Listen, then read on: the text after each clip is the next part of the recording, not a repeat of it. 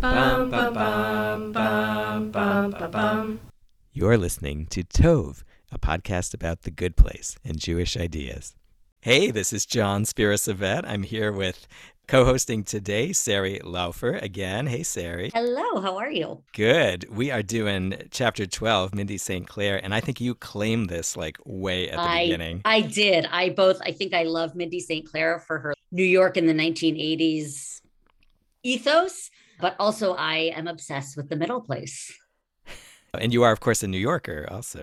I am a New Yorker and a New Yorker of the 80s generation. So, the shoulder pads, sort of the whole thing, like the high-powered businesswoman. I'm sure she wore her sneakers on the subway. Like I have the whole picture in my mind. And being in LA now, is that like a totally different world? Totally different worlds. Yeah. Oh yeah. hmm Well, we happen to be recording this on Hanukkah, although it doesn't matter what time of year anyone listens to it. But for those who might be listening to it when it comes out or shortly after, I love Hanukkah. I believe that Hanukkah is too short, and I actually think a lot about the ninth day and what you're supposed to see, the candles that kind of you light in your mind or your soul's eyes. So if you're out there and it's after Hanukkah, like happy continuing the spirit of Hanukkah. Wouldn't it be nice if, like, somehow, I mean, and I know it can never happen on the Jewish calendar, but there would be something cool if Hanukkah always ended like if Thursday night or Friday night was always the last night of, right? So you always went into it with like the extra candles of Shabbat. So you sort of had that vision. I feel like sometimes that It happens. does for sure. Yeah. Sometimes I'm just saying we can't codify quite that, but Yeah, yeah. it would I've be actually nice. thought about for the first time this year that Hanukkah is always synced up so that the moon is getting smaller while the first candles are getting bigger, and then they kind of line up, and so you're sometimes pulling in the opposite direction of the light, and then you end by kind of swinging it forward altogether. Which is also, I mean, this is not having to do with the good place, but that amazing midrash. There's this story about Adam, right, being afraid of the dark, and then like realizing like, oh, that's the way the world goes. It's going to get darker, and then it's going to get brighter. And so I always love that confluence. Yes, and maybe we'll throw in the notes that particular Talmud because actually it does link Hanukkah as sort of a day of judgment back in the Garden of Eden. So, anything can There you go. become part of the good place. I can link you both the text, and we made a short film on it last year for the high holidays, so I can give you that one too. I'll see you one film, one text, Exactly.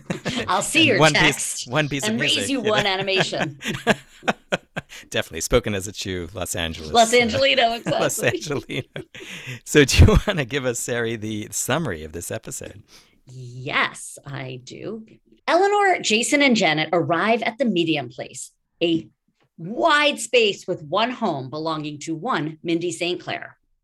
While Jason and Janet celebrate their honeymoon by trying to have sex, Eleanor talks to Mindy, trying to understand why Mindy is there. Mindy explains that she was a high powered corporate attorney in the 1980s, completely self centered, until a cocaine fueled epiphany led her to withdraw her life savings for the purpose of starting a foundation that would improve every nation and society in every possible way. Though she fell onto the subway tracks and was killed before she could complete her plan, her sister used the money and set up that foundation. Unsure whether she was, in the end, destined for the good or bad place, the medium place was created as a compromise just for her, sentencing her to eternal mediocrity. Back at Michael's office, Sean carries on Eleanor's trial. And despite everyone's testimony that Eleanor is a good person or on her way, Sean judges that Eleanor and Jason do indeed belong in the bad place. Not knowing where they are, he communicates through the Janets, announcing to Jason and Eleanor that either they return and face their sentence or Chidi and Tahani will be sent to the bad place instead. Very nice. I could tell, Sari teaches homiletics at the But Hebrew not the Union. performance part, just the No, but I mean writing. the writing. You took the draft of that summary and you made it so much better. That was great. This was yeah. So we can sort of. I'm trying to make. I'm calling it fan rav. Fan rabbi. I'm trying to. It's like fetch. I'm trying to make that happen. But we'll see if it happens. And anything you want to fan rav about this episode? I mean, like I said, like I am truly obsessed with Mindy and have so many thoughts and questions about the middle place. I will say, I think especially in light of everything in the world, there's like the one aside where they're discussing Eleanor at great length. They don't even sort of bother to go into Jason's history because at one point Sean just like, oh, he's from Florida. Oh yeah, the bad place.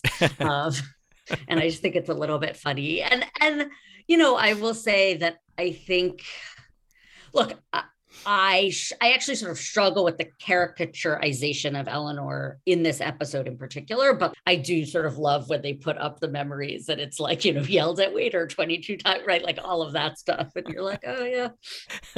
I meant to go back because in the first episode where they do in the welcome video where they list things that get you different times of points, I thought it was fascinating, and I didn't freeze frame Sean's presentation there, which I think is probably worth doing. Maybe I could get a screenshot of that if that doesn't violate any copyright laws, and we'll find out. Put it up there. It's interesting. I thought of this as this is like such a classic episode, but it wasn't one of those always laugh, like every line is awesome. Right. Well, it's not the ensemble interacting the way they usually do. Like there's loss in that, which I think that's sort of part of what they're wrestling. So maybe it's played out in the script, but I think it is a classic episode and yet not, right? Because it's just not the usual interactions. Yeah, I have to say I love Sean. And I think, the voice is so good. And it's almost this self-referential mock announcer type, pretentious announcer voice. And of course, I love the goo, not the goo. Well, there's the thing about, I was enjoying myself. Cocoon. Like, there's the cocoon. And then there's something about the goo that he was asleep in goo for the last 29 years. Which he likes and he just wants to go back to doing. Yeah. Which I'm like, yeah, totally. I get you, Sean. I wrote down, I was like taking notes on my phone while watching. I wrote something about Dramamine. What was that? Oh, that he takes it because like emotion. Right. That's also this interesting play of like that emotion makes him nauseous. So when Sheedy asks for permission to be slightly emotional, Sean takes the Dramamine. He's like, it helps with the nausea.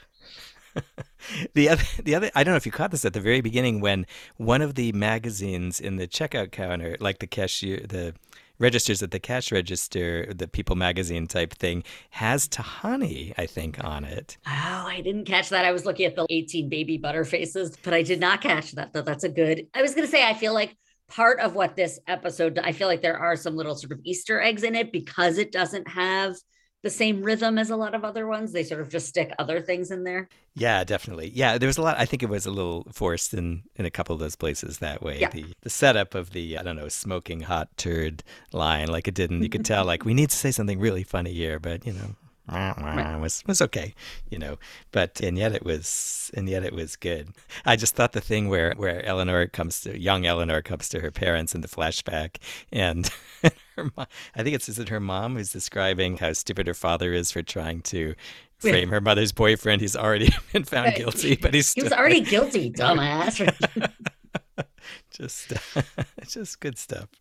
So and of course, the Janet loudspeaker, or walkie-talkie thing, is a brilliant. It's a good. I thought actually, in my memory, there was more fun, bad Janet stuff in season 1, but I haven't seen that quite yet. Yeah, so. I don't.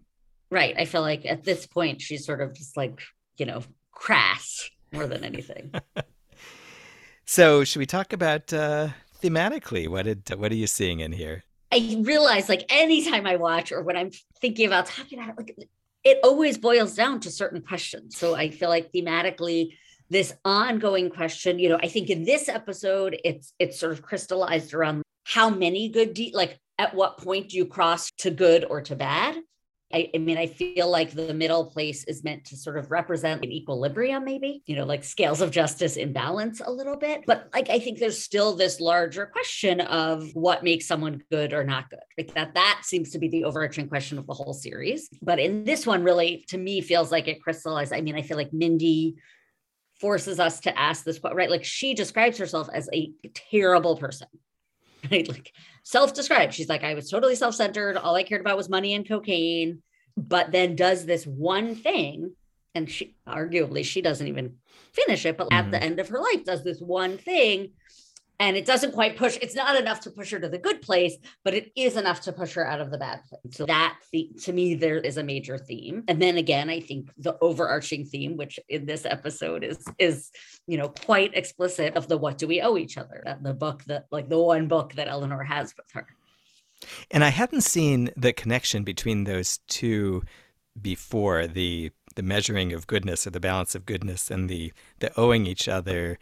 until I saw how vivid that book was, the What We Owe Each Other book. And it did put me in mind of this quotation from a Pirkei Avot from the Mishnah's early Talmudic ethics. So this is, the text says that there are four qualities of people, I guess four types of people. A person who says what's mine is mine and what's yours is a medium person. And then it says, but some people say this is the quality of Sodom, like the city that was destroyed, in the Bible. A person who says what's mine is yours and what is yours is mine is a fool, I guess. Some kind of, that's confusing. A person who says what's mine is yours and what's yours is a chassid, is kind of a pious or devoted person. And a person who says what's mine is mine and what's yours is mine, that's an evil person. But anyway, but what I thought about was this definition of the medium person here links the kind of selfishness, not in the sense of I want what's yours, but like I want to be separate, like the separate realms. That person is called either a medium person or a person who has the quality of the most evil city in the whole Torah. And I was thinking that, so like you're saying, Mindy St. Clair, she has this kind of recognition of this one act of goodness, but it doesn't really affect her fundamental character, I guess, because she's talking to Eleanor like, okay, survival, like that's what you got to do right now, is not take the big picture into account at all. But then it links back, and Eleanor is remembering herself. The office birthday party she doesn't want any part of because she just wants a very strict kind of transactional relationship with these people. If I eat your cake, I'm going to have to get you one, and so somehow the mediumness is sort of linked up with this self-centeredness, I guess. I hadn't thought of that. I think the bringing in of her sort of origin story of emancipation, like literal, I am going to be separate from you, and not just separate, right? And the language she uses, I think, is significant, because when the mom's like, what is emancipation? Eleanor says, I don't owe you anything and you don't owe me anything, right? Like there seems to be, Eleanor. And so I think playing, and part of me is like, I guess they're in the, like, what's mine is mine and what's yours and yours. And I have no interest in unboundarying that. I struggle with, like, I'm not actually sure that the chassid is the one who says, like, what's mine is yours and what's yours is yours. That feels a little bit self-effacing. So I wonder, do we add a fifth? Is the good place sort of this version of, like, what's ours is ours, right? It belongs to me, but it also like that we somehow share it, right? We share responsibility for it. We share the privileges of it, that there are, because I feel like part of the big picture of the good place for Eleanor is understanding what it means to be in relationship. So you were also saying how the episode isn't as yuck in the typical way because the whole group is not together. But we get these cuts back and forth between these people who are standing up for her to Sean, right? And she's out there sort of trying to figure out if she should come back to them or what. And it's a really nice way of making us see, like, no matter, she could go far off, but it's really not a question. She's in relationship with them. Yeah. Or at least, it's like this interesting question. They're clearly in relationship with her. And I think there's this question of, is she also in relationship with them? And that maybe is like the foundational change for Eleanor. It's not about a deed necessarily as much as it is about a relationship.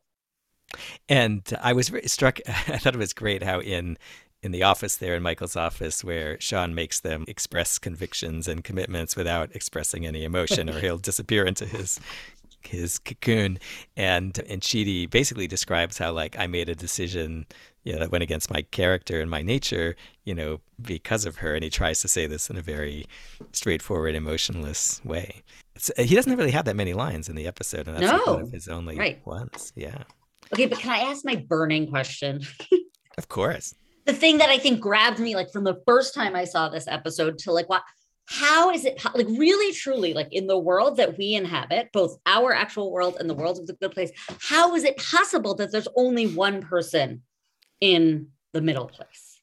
So the text that I keep coming back to is a text that I love and often teach. I said that, like, they're all high holiday texts because that's the theme of the good place. So this is a text from the Talmud from Tractate Rosh Hashanah, and a rabbi says basically that 3 books are opened on Rosh Hashanah. So lots of us are familiar with the Book of Life, where we talk about it all the time during the high holidays, like that we want to be sealed in it, we want to be written in it. So the rabbis say one book is open that's wholly wicked people. And they are immediately written and sealed for death, right? So that feels like that's the bad place. That seems to map nicely onto the bad place. And then you have one of wholly righteous people. That's the book of life, right? They are immediately written and sealed for life. So presumably in our little map, that's the good place. And then they go on to say middling people, what they call the Beinonim. The Beinonim are left with their judgment suspended, in this case from Rosh Hashanah until Yom Kippur. And if they merit, if they do enough good in that period, they are written for life. And if they don't, they move to, and it just feels to me, right, that like literally the same language, the middle place is the Beinonim. And I just, like, I look around our world, forget our world, like I look at myself and I'm like, I'm Benoni. Like, it feels to me like there aren't actually that many people who are wholly wicked, who are so easily sent to the bad place, or that many people who are wholly, it's so clear that they are righteous. And I know, I get that is sort of what the whole series is trying to tease out a little, but it does feel to me like the middle place is actually where the whole thing should be taking place. Most people start in the middle place. It seems strange to me that only one person, and I get that it's a gimmick and I get all of that, but that only one person was found to be like, oh, like she had just enough to tip her from one side to the next, like tip her to the middle. Well, I wondered actually whether there are a whole bunch of middle places, essentially each one tailored. I don't know. I mean, so we have to do a fan fiction where we write our own episodes. Right. It'll be like, in between these episodes and stage them. Also interesting, is the middle place personalized the same way the good place is, right? It seems to me that like part of the glory of the good place is you get your version of paradise. Whereas maybe part of the middle place is that it's not personalized, right? That you're just sort of stuck in what do they call? I think they call it eternal mediocrity. There's no frozen yogurt. There's just warm beer, right? And Cannonball only watch Run. One movie, right? Cannonball the Run. Making of Cannonball Run. Right. So I think this linking of the middle place, the medium place here with isolation, sort of maps a bit to like what Mindy is saying. I think she knows that she prefers this to the bad place, but she's not happy to be there. And I'm sure the Talmud is not saying that we want to be like, it's an unstable place to be, right? The medium, right? For sure. Though interestingly, you do sort of get this sense that, and maybe that's part of it, right? Maybe that's part of why Mindy is never going to get out of the middle place. She definitely doesn't want to be in the bad place because of self-preservation, and she still puts herself first. But at one point, Eleanor says to her, I don't remember exactly, maybe it's when they're leaving, and she's like, do you want to come? Like this sense that Mindy's like, I don't actually want to be with other people. I'm good. I've got my routines. I've got my alone time. I don't need other people. And I feel like, so maybe that's really the deciding line. Until and unless she acknowledges needing other people, she's stuck in that space. There would be no motivation for her to change the situation the way Eleanor. So the way that Eleanor is at the moment medium is different from the way Mindy is. Well, I think I think they're setting it up to say that really, if you look at Eleanor's life, she belongs in the bad place.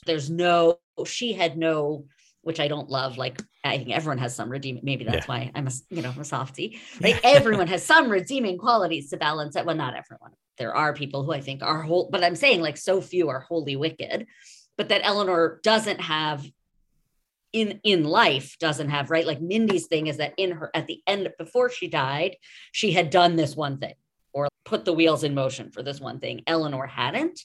But that post-life, right, in this afterlife, Eleanor is changing. And again, I think it's interesting that I don't think the changing is about the deeds. I think our tradition is very focused on deed, right? That's how you see the change.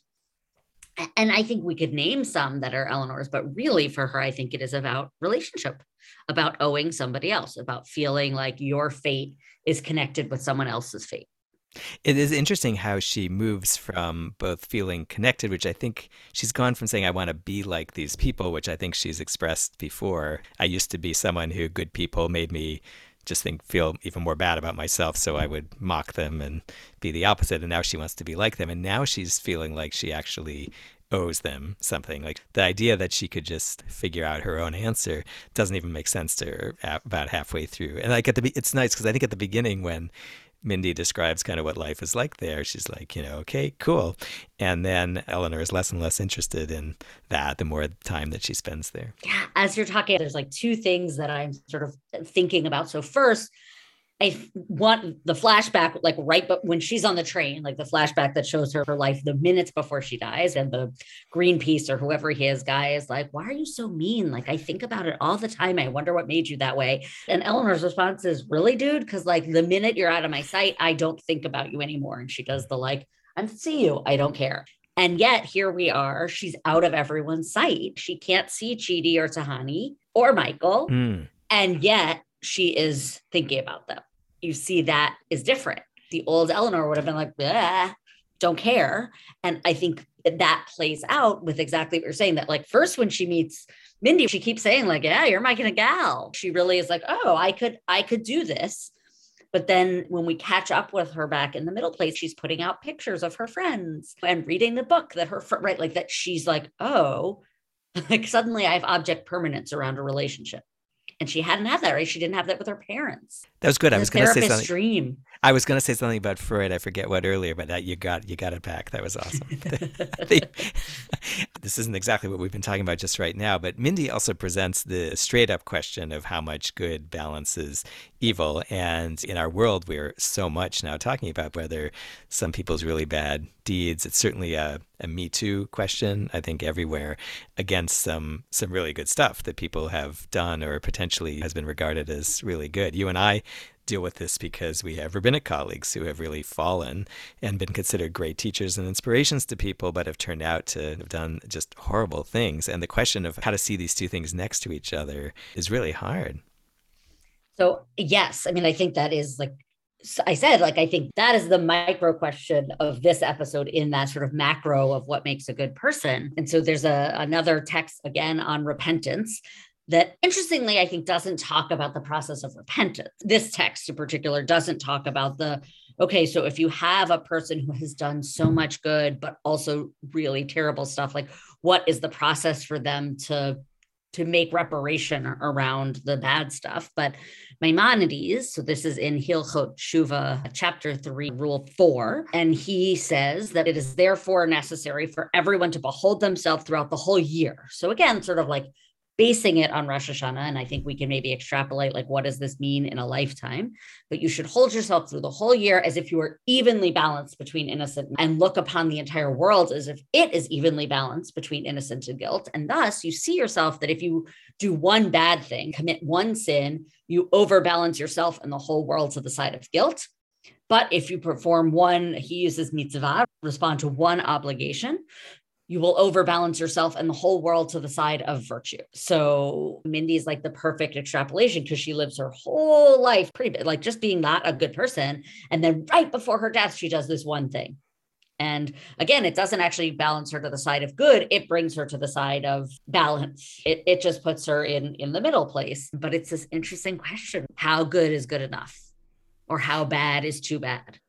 Yeah, and I was thinking now, as you were narrating the episode too, that the question is, suppose she had taken the money out of the bank, started the foundation, set it in motion, and then on day one after opening her office had fallen into the subway tracks. So she's saying that would have right, would she be in the good place? Would she be in the good place? And so I'm kind of wondering why they chose to interrupt her in the middle, unless it's just to expose the absurdity of this situation. And say that this is what we're seeing all the time, and we look at celebrities who are famous for their philanthropy in the real world, and it's like pointing a finger at us. What are the things that we are now overlooking, either in their personal life or even in their work? I mean, look what happened to Bill Gates. He was a villain, and now I don't think he's publicly out in the culture, in the zeitgeist. He's not a villain in the way that he was when he was, stealing Apple's property or doing other, terrible things. Right. I mean, you should bring on Lila Corwin Berman for that conversation, or Jill Jacobs. Actually, either one of them to have that conversation around, is there ever such a thing as like a well-begotten fortune? Right? Like, can you have on the money piece, which I think is interesting, and I was thinking to myself, maybe they stop her at that point, because at that point it could go either way. If she'd lived, could have been like, yep, I am going to do this, like starting the foundation. Or does she wake up the next morning and is like, oh man, forget that, and like go backwards on it. So it's like this, they caught her in the moment where it sort of hangs in the balance. That is a really nice interpretation because she describes when Eleanor suggests to her that this must have been a coked up moment that she had. She doesn't deny that. Like she doesn't totally own Right. that this was her intention, that she would have, in a clear moment followed through. So I guess that's a really nice way to Well, it's interesting. look She at that. does say that. She says, because Eleanor's like, you must have been real coked up. And she's like, flying high. And she says, but I followed through. So there is this sense that she woke up the next morning Right. and took out the money. But I say, there's this part of me that's like, but maybe they stopped it there. Like maybe she ends up in the middle place because maybe it would have been enough to push her to the good place if she'd actually gotten the foundation running. Or she could have gone back on her plans easily, like in the next coked out night, been like, yeah, I'm going to get her to take that money and, buy some more blow. Yeah, it's a different paradigm of mediumness and presents kind of a different dilemma about how we rate that. I have to say, I don't know, I feel responsible as a rabbi to say that the portrayal of drugs as only a selfish, kind of self-centered, pleasure-seeking thing is certainly incomplete. And I was like a little bit uncomfortable that this show made it's a comedy, it's, exaggerated, but certainly that's not the whole story of substance use. Right, for sure. I think in this, like I said, like I think this was the character. This was like Wolf of Wall Street caricature. It was that ethos, and I also think it's interesting, or maybe this is is that like, there is this part of me that's like, I think Eleanor is judging her a little bit. Again, at the beginning, Eleanor's like, yeah, you're my guy. Like, we could be the same. And then Eleanor's like, wait a minute, I don't want to be this late. All the times that Mindy makes the cocaine jokes and it's like, you get me? And Eleanor's kind of like, no, I don't, Mm-hmm. Yeah, and maybe there's also like I've been lately really enchanted by the Janet Jason backdrop. It's almost like Shakespearean, like the kind of gestury things that's going on. Yeah. But it really lightens it not only lightens the mood, but it also, their simplicity of caring about each other just shows up in all these places. And it seems to have an effect on people around them. I don't think that Eleanor talks about it explicitly, but especially as Jason really like doubles down, like, no, we're not going back because this is going to split us up forever.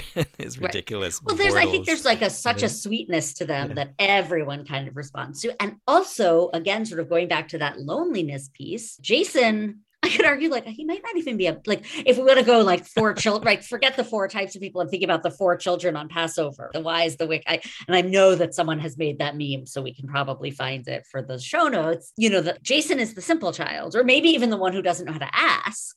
Jason, it's almost like he didn't have the agency to be a bad person. Like he just was, but he doesn't, relationship is actually not the thing he struggles with. He actually has, not with great people, but really loving relationships with both in his life and also then in the good place. Like he has relationships. But we do see the limits of his vision a bit here because he does buy into the idea that they could just stay there or stay off the grid, and that would be good for him and good for him and good for Janet. And so he's not able to make the equation, that there's they should go back. And I'm trying to think. I can't really as I say, his attempt to throw the Molotov cocktail at, I think what's called something called like the Trans Eternity the Railroad. Trans Eternal. Yeah, I noticed that this time too. That's great.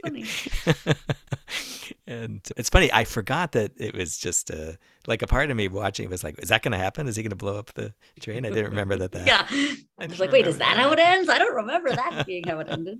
So I brought that up because, I think it generally seems to have an effect. I think Jason has that effect on everybody around. It's sort of, he himself can't see maybe how he's connected more broadly, but his existence seems to show everybody else a bit how there's another layer or another circle go out and see each other in. So he's doing his Buddhist monk thing, without knowing right, without doing it, being a teacher. Although I guess, did we talk about this before? But Buddhist monk, is that supposed to be because of no attachments? Am I No, I think at the beginning it was so that he wasn't talking. Well, I know that's why, but I'm trying to think of where I may be remembering 60 conversations I've had about this somewhere else. And thinking about the way this episode ends, which actually to me, like in all the ways that I think this show dovetails so profoundly with Jewish teachings, I actually think where this episode ends feels really antithetical to me. So, it ends with Sean basically being like, we're owed two people.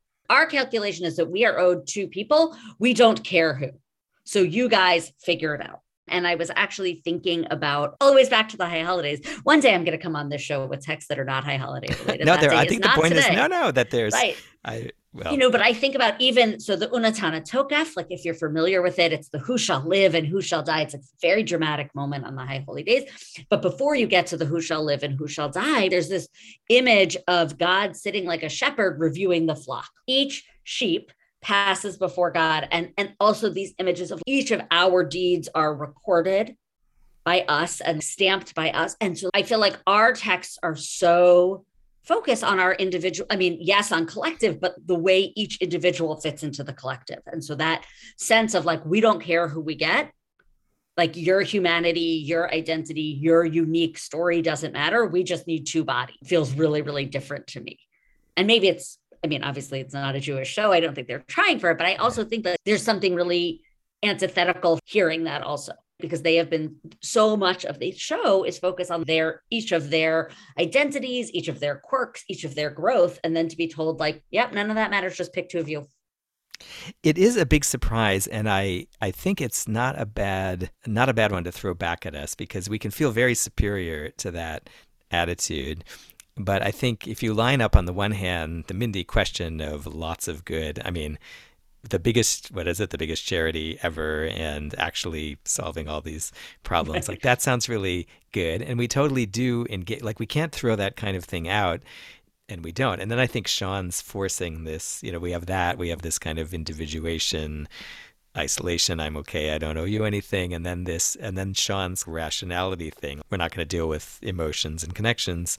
You have to find a way to talk about that without actually doing that. It really sets up this division, and yet I feel like the good place is saying, if you just say, person, we will regard someone as a good person because we just think they're good, we care about them, that they're still sort of throwing this other thing. It's like, do you really think that? Like, is that all? Are you really going to throw that other thing out of the picture? And maybe the Mindy St. Clair answer is, of course, like you don't want to be her. Like if she's the only way you can get to summing up deeds in a pile, matters, then clearly we're throwing that out the window. But I feel like there's still a tension in there. And Sean, and if I were in my American social critic mode, I would say, oh, totally, this is what we do all the time. We say we believe in this, but it's totally realistic to say that we do the other thing too, where we're just like, let's just pick two.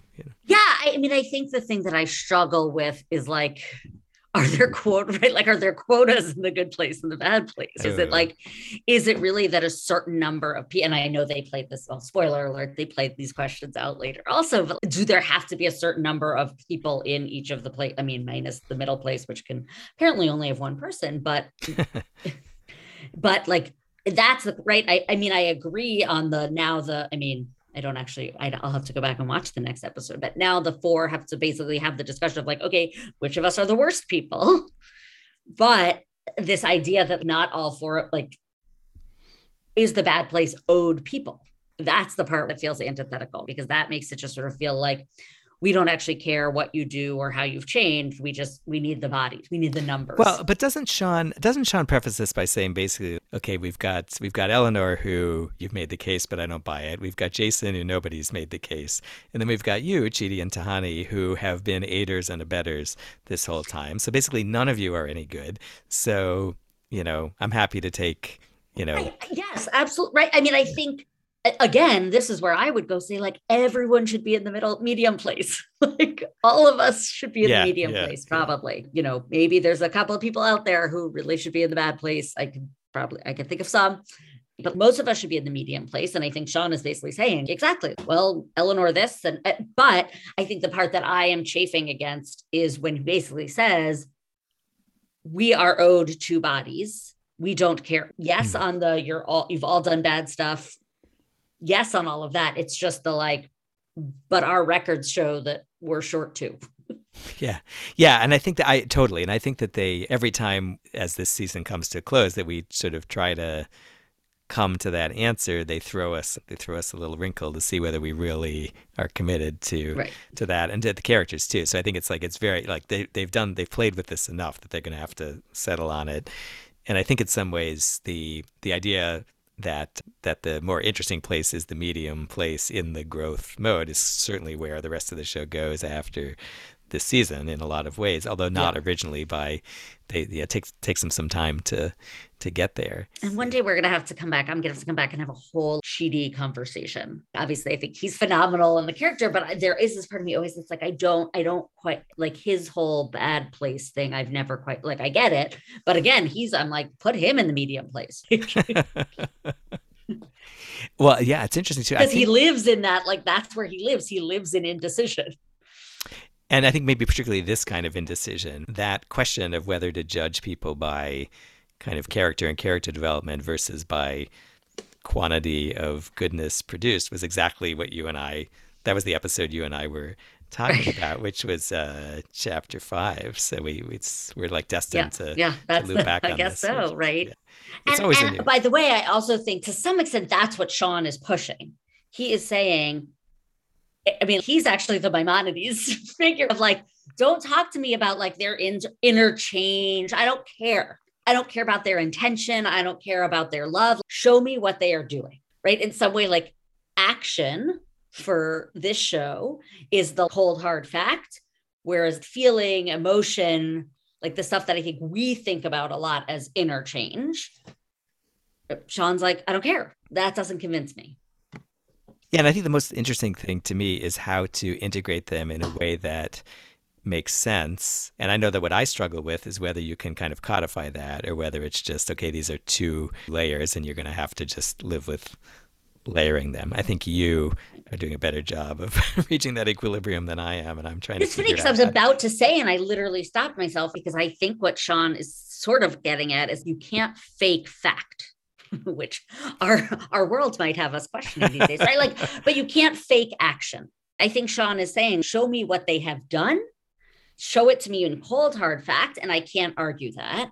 And our tradition, I think, has there's tons of debate of does it matter what my intention is if I'm doing the act? Our tradition, I think, wonders that basically from the beginning of the Talmud on of what matters, action, intention, how do they work with each other?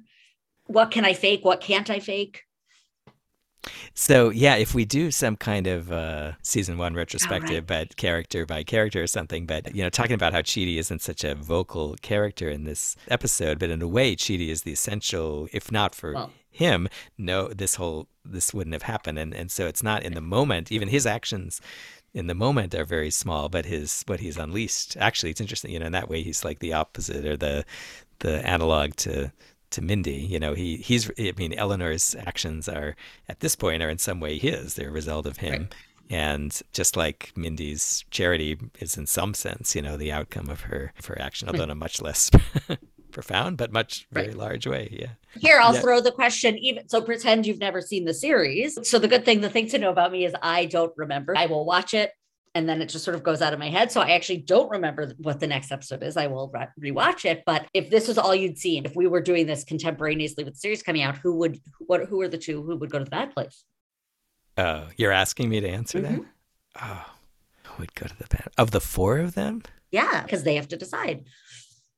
I mean, I would, based on, at the moment, I don't know that this is like by my like philosophical reflection. I just think like there's no way Eleanor isn't going to follow through on her. That's the next logical step. It seems to be what she's saying she's doing. I mean, so in some sense, like Sean saying, okay, it doesn't matter who, like she had made the decision that she would Right. leave there. So it's a question of who's going to go with her Mm, or who's she going to take, and of course she's not going to pick, I don't know, which is why it's got to, spoiler alert, it's got to end some other, it's this right. phase has got to end some other And way. some I don't other know. way. Do you have a, I don't, so I don't have an answer. Do you have an answer? Did you? No, I mean, it's such a right. I agree. I think Eleanor would go, and that is, in some ways, that is both for Sean, like the internal, right? Like her internal change of, this is what I owe these people.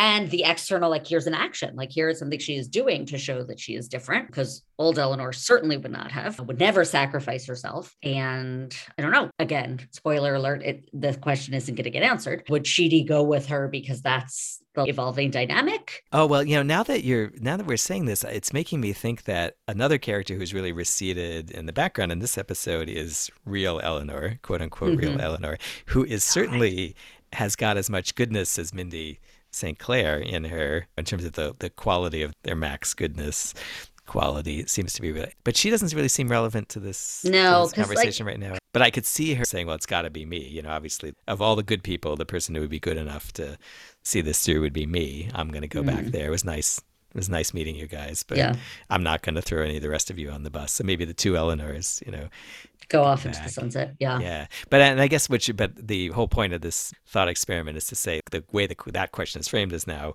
absurd, and we know that can't be the logical answer or the ethical answer. Well, we are rapidly getting toward the end of the first season, which will be an inflection point. And so all the hosts that you've heard so far are cooking on how we can not just deal with the last episode, which is the next one, that'll be the final episode of the season, but also if we want to do some kind of wrap up and set up. So stay tuned. And Sari, thank you for coming by. Thanks. Again. This was fun. I do. Thanks for letting me talk about Mindy and the Middle Place. My true passion, apparently. Awesome. All right. See you in the Middle Place. Everything is fine. Everything, actually, it would be like, wait, that's what they should have done. Welcome to the Middle Place. Everything's okay. I'll give them some notes. Oh, that's great. That's great. And that's another episode of Tove in the books. Thank you out there on your run or your drive or doing your dishes for letting us join you. If you want to look at the Jewish texts we referenced or find a deeper dive into what we were talking about or learn who Maimonides was, check out our show notes at tovegoodplace.com. We're on social media at tovegoodplace, and would love to hear your ideas for us or questions by email, tove@tovegoodplace.com. I'm John Spira-Savet at RabbiJS3, and Sari Laufer is a fixture on Twitter at Rabbi Laufer. Thanks to our home institutions, Temple Beth Abraham in Nashua, New Hampshire, and Stephen Wise Temple in Los Angeles. Look for us if you're in either of our neighborhoods, or see what we've got going on virtually these days. Help spread Tove around by subscribing on your favorite app and telling other people about the podcast. And to paraphrase Mark Evan Jackson, who plays Sean and hosts the official Good Place podcast, now go learn more about something good. Bum, bum, bum, bum, bum, bum, bum.